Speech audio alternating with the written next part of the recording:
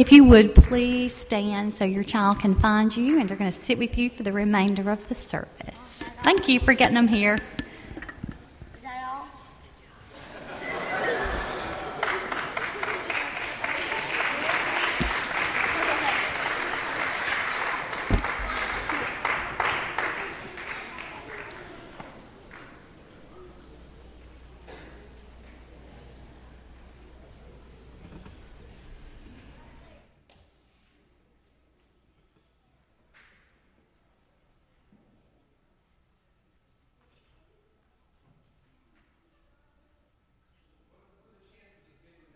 For an encore.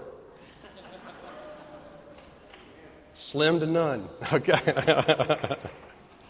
Thank you, first through third grade choir, for coming tonight and helping us in worship. We're going to receive the Lord's Supper tonight, and there are some indications in the Bible about how we should go about doing it. 1 Corinthians 11, verses 17 through 24. The sermon's entitled Remembering with Joy, because I think there ought to be an element of joy when we observe the Lord's Supper. 1 Corinthians 11, starting with it says 23 in the bulletin, but I'm going to start reading at verse 17 so we can kind of get a running start and understand the context of the observance of the Lord's Supper in Corinth. 1 Corinthians 11:17. But in the following instructions I do not commend you, because when you come together it is not for the better but for the worse. So you can tell Paul is pretty upset with the church at Corinth, and this is why. For in the first place, when you assemble as a church, I hear that there are divisions among you, and I partly believe it. For there must not be factions among you, in order that those who are genuine among you may be recognized. When you meet together, it is not the Lord's Supper that you eat, for in eating each one goes ahead with his own meal. One is hungry, another is drunk. What?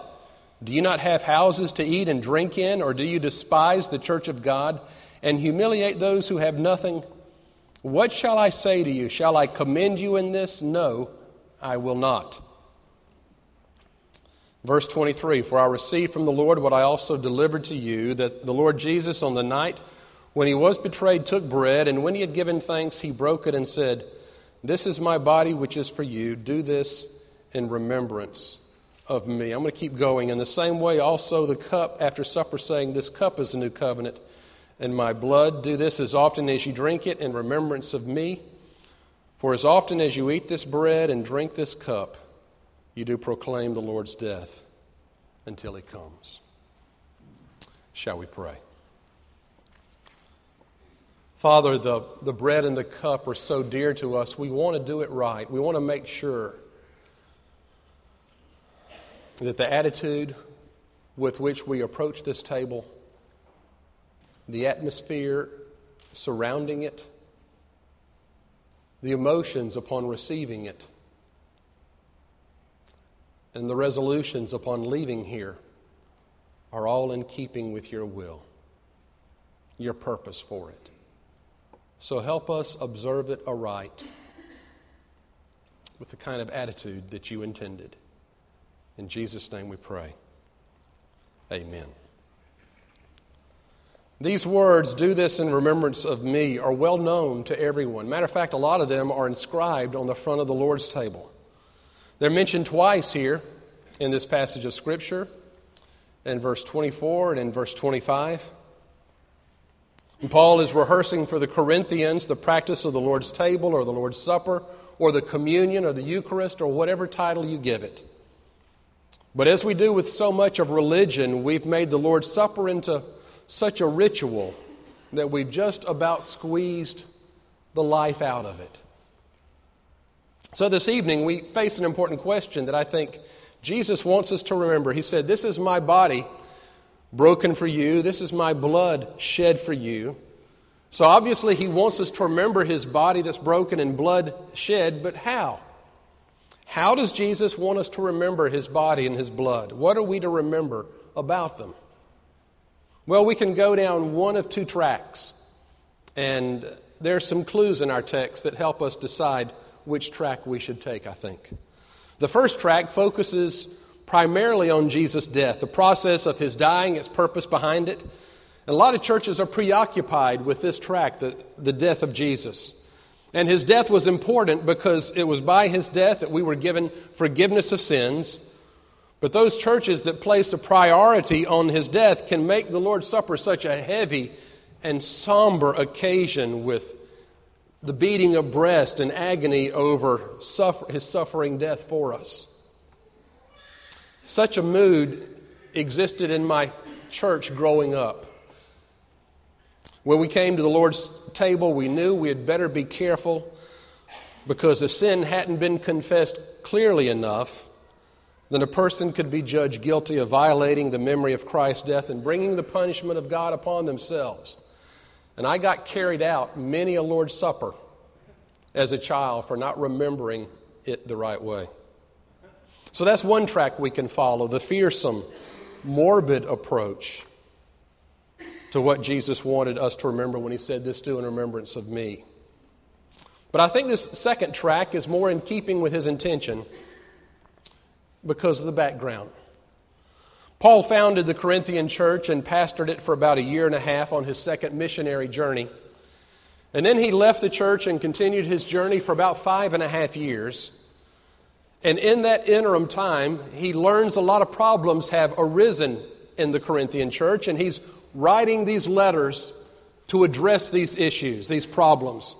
In this particular case, apparently the Lord's Supper had turned into a fiasco. Everybody brought picnic lunches. And if you didn't bring one, those who did wouldn't share. And so those that had no food would not have anything to eat. People brought wine for partaking the Lord's table, and they were getting drunk. The celebration of the Lord's Supper had become nothing more than an opportunity for people to separate themselves and isolate themselves and a feeling of better than and less than, and just a lack of entire spiritual discernment. It was an embarrassment to the early church and to Paul. So Paul tells them pretty clearly that they had better get things straight. If Paul had established, this is the clue, if Paul had established the Lord's table as anything less than a joyful celebration, then it's unlikely that it could have evolved into this bawdy feast it had become. Evidently, Paul had established the Lord's table not as a morbid moment with times of deep scrutiny and self-examination where people were just beating their breast and clawing at their hearts. I think Paul must have told them that the table was one of triumph and that they should approach it rejoicing. And with the passing of time and the absence of his careful guidance and teaching in these past 5.5 years, the rejoicing had become overboard and just become ridiculous. And Paul writes them to set things straight. So Jesus says, "Come and partake." And when we do that, what does he want us to remember? He wants us to remember his sacrifice with solemnity, yes. But not only his sacrifice. I think he wants us to remember the Lord's Supper with joy. Because every time you eat this bread and drink this cup, you remember that my blood was shed for you, says Jesus. It was shed once and for all to cover all of your sin so that you never need live under condemnation ever again. There is no condemnation for those who are in Christ Jesus. Never forget that when you partake of this bread, it's like Israel that got manna in the wilderness. There is nourishment to sustain you another day. I have forgiven you. I will enable you with my strength every day, says Jesus. It says, don't forget that when you're sick and afflicted, you don't have to wallow in your suffering. Jesus says, I'm your healer. If you feel plagued by Satan, remember that through the cross, I abolish all power of principalities and powers and made an open spectacle of them. So when we come to the Lord's table, what do you think Jesus wants us to remember? Do you think He wants to dominate His church by imposing guilt on a quarterly basis to those who come to remember His death by partaking of the Lord's Supper? Or is He the mighty Savior who wants us to remember that He has washed us from our sins and wants to be our strength every day? He has broken the power of sin and temptation and Satan's bondage, and in no way can they dominate our lives anymore. What does He want us to remember? The one who died has said that everybody can come to Him. It doesn't require an earned acceptance to His table. He says, come and dine. Bring people in from the highways and hedges of life and make them feel welcome. And He opens it up to us.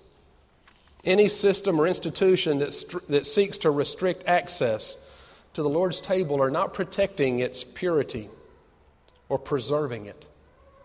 They are limiting its power to change lives, limiting people's opportunity to glorify the Lord Jesus when they partake. And so as we come to the table this evening, I want us to do so with joy and praise and thanksgiving. Because this, if there is ever a table of triumph, this is it. This is a table of joy. While we observe the Lord's Supper together, let's do so in triumph o'er the grave, rejoicing in what our Lord Jesus Christ has accomplished for us. I think with that sense, that's the only way the Corinthian church could have abused the original understanding of the Lord's Supper, because it began as a time of celebration and rejoicing and just got out of hand. I hope tonight, when we receive it, that you do so with a spirit of gladness and joy and thanksgiving for what Jesus has done for you. And when we leave here, a spirit of power and strength. He has conquered sin and the grave. We are not shackled by it anymore. There is joy at this table. Let's pray.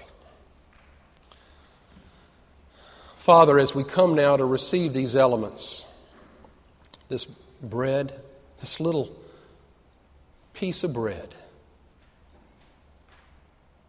is limitless in what it symbolizes. This small cup of juice representing the blood that was shed are symbols of the sacrifice that Jesus made for us. And so there is a somber spirit about it because of His death and suffering. But Father, tonight we choose to focus on the power of the resurrection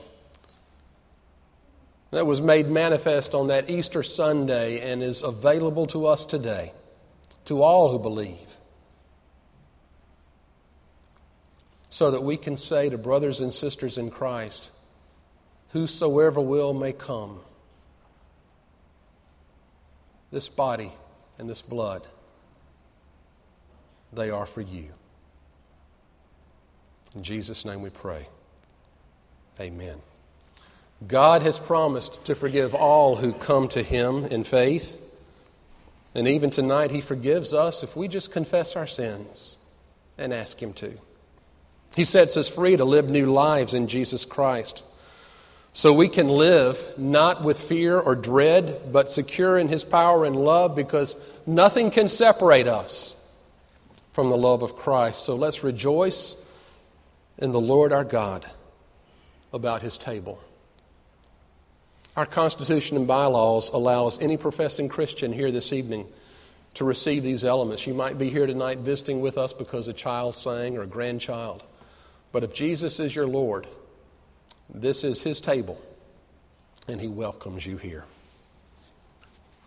Let's make preparation now to distribute it.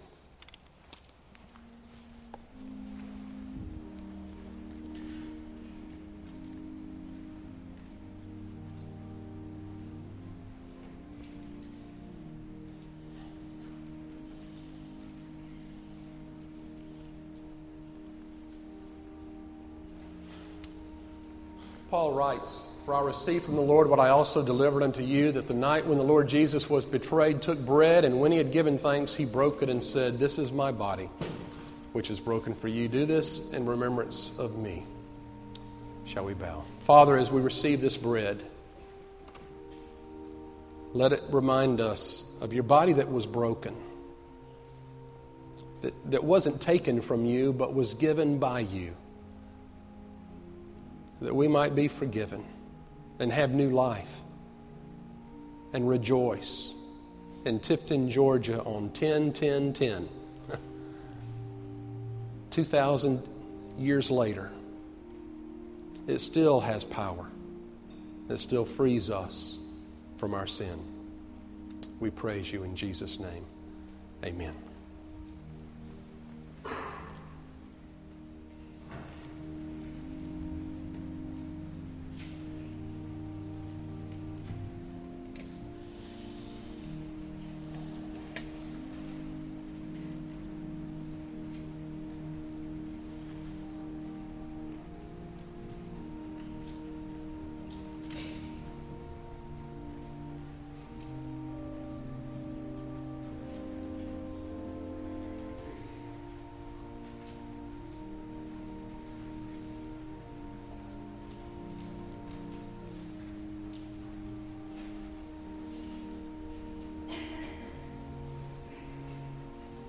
We're distributing the elements now here in the sanctuary. A little piece of bread is being shared with everyone here. But the good news is that the body of Christ transcends the world. Wherever you are, you can take a piece of bread, a small cracker, and let it symbolize for you Jesus' body that was broken for you to give you forgiveness of sins. If you just ask him, confess your sins, and allow him to be your Lord and Savior. So you have a little piece of bread ready, maybe a little cup of juice, and receive it with us and be part of us tonight as we observe these elements.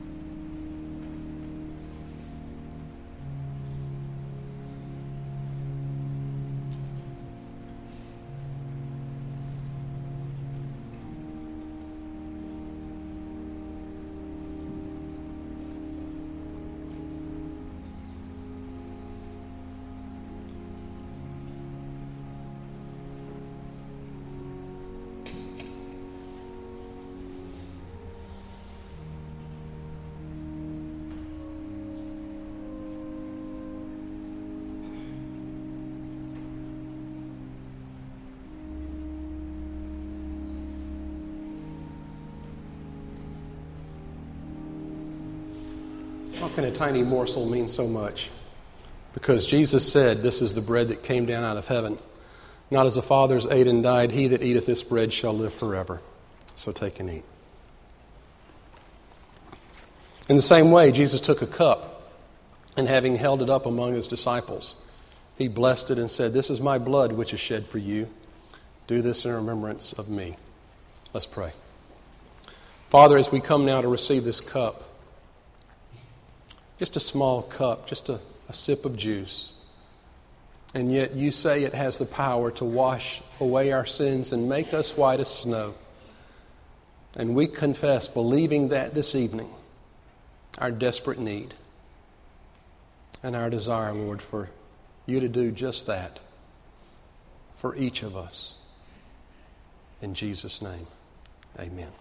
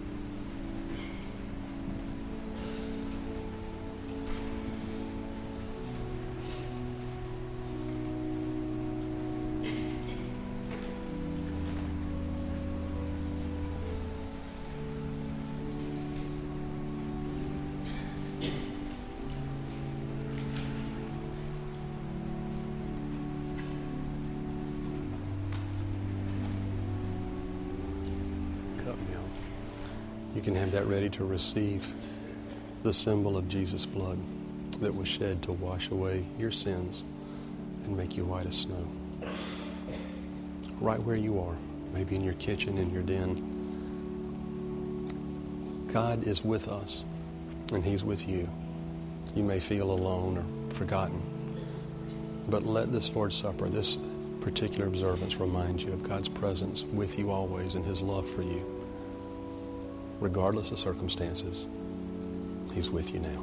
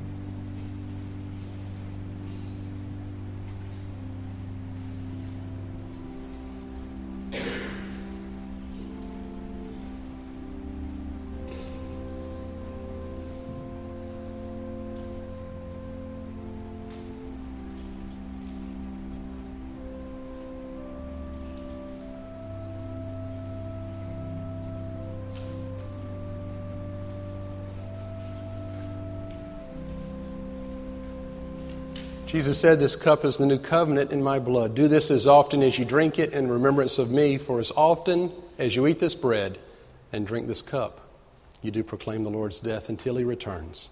So take and drink."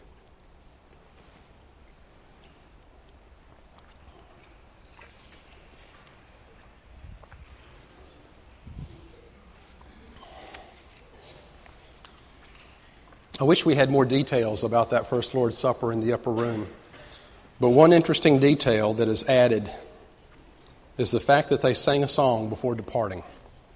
So we're going to sing a hymn of invitation, perhaps in the observance of the Lord's Supper. It's a sermon in itself, and you want to respond to it. Number 317, Only Trust Him. I'll be at the front here to receive you.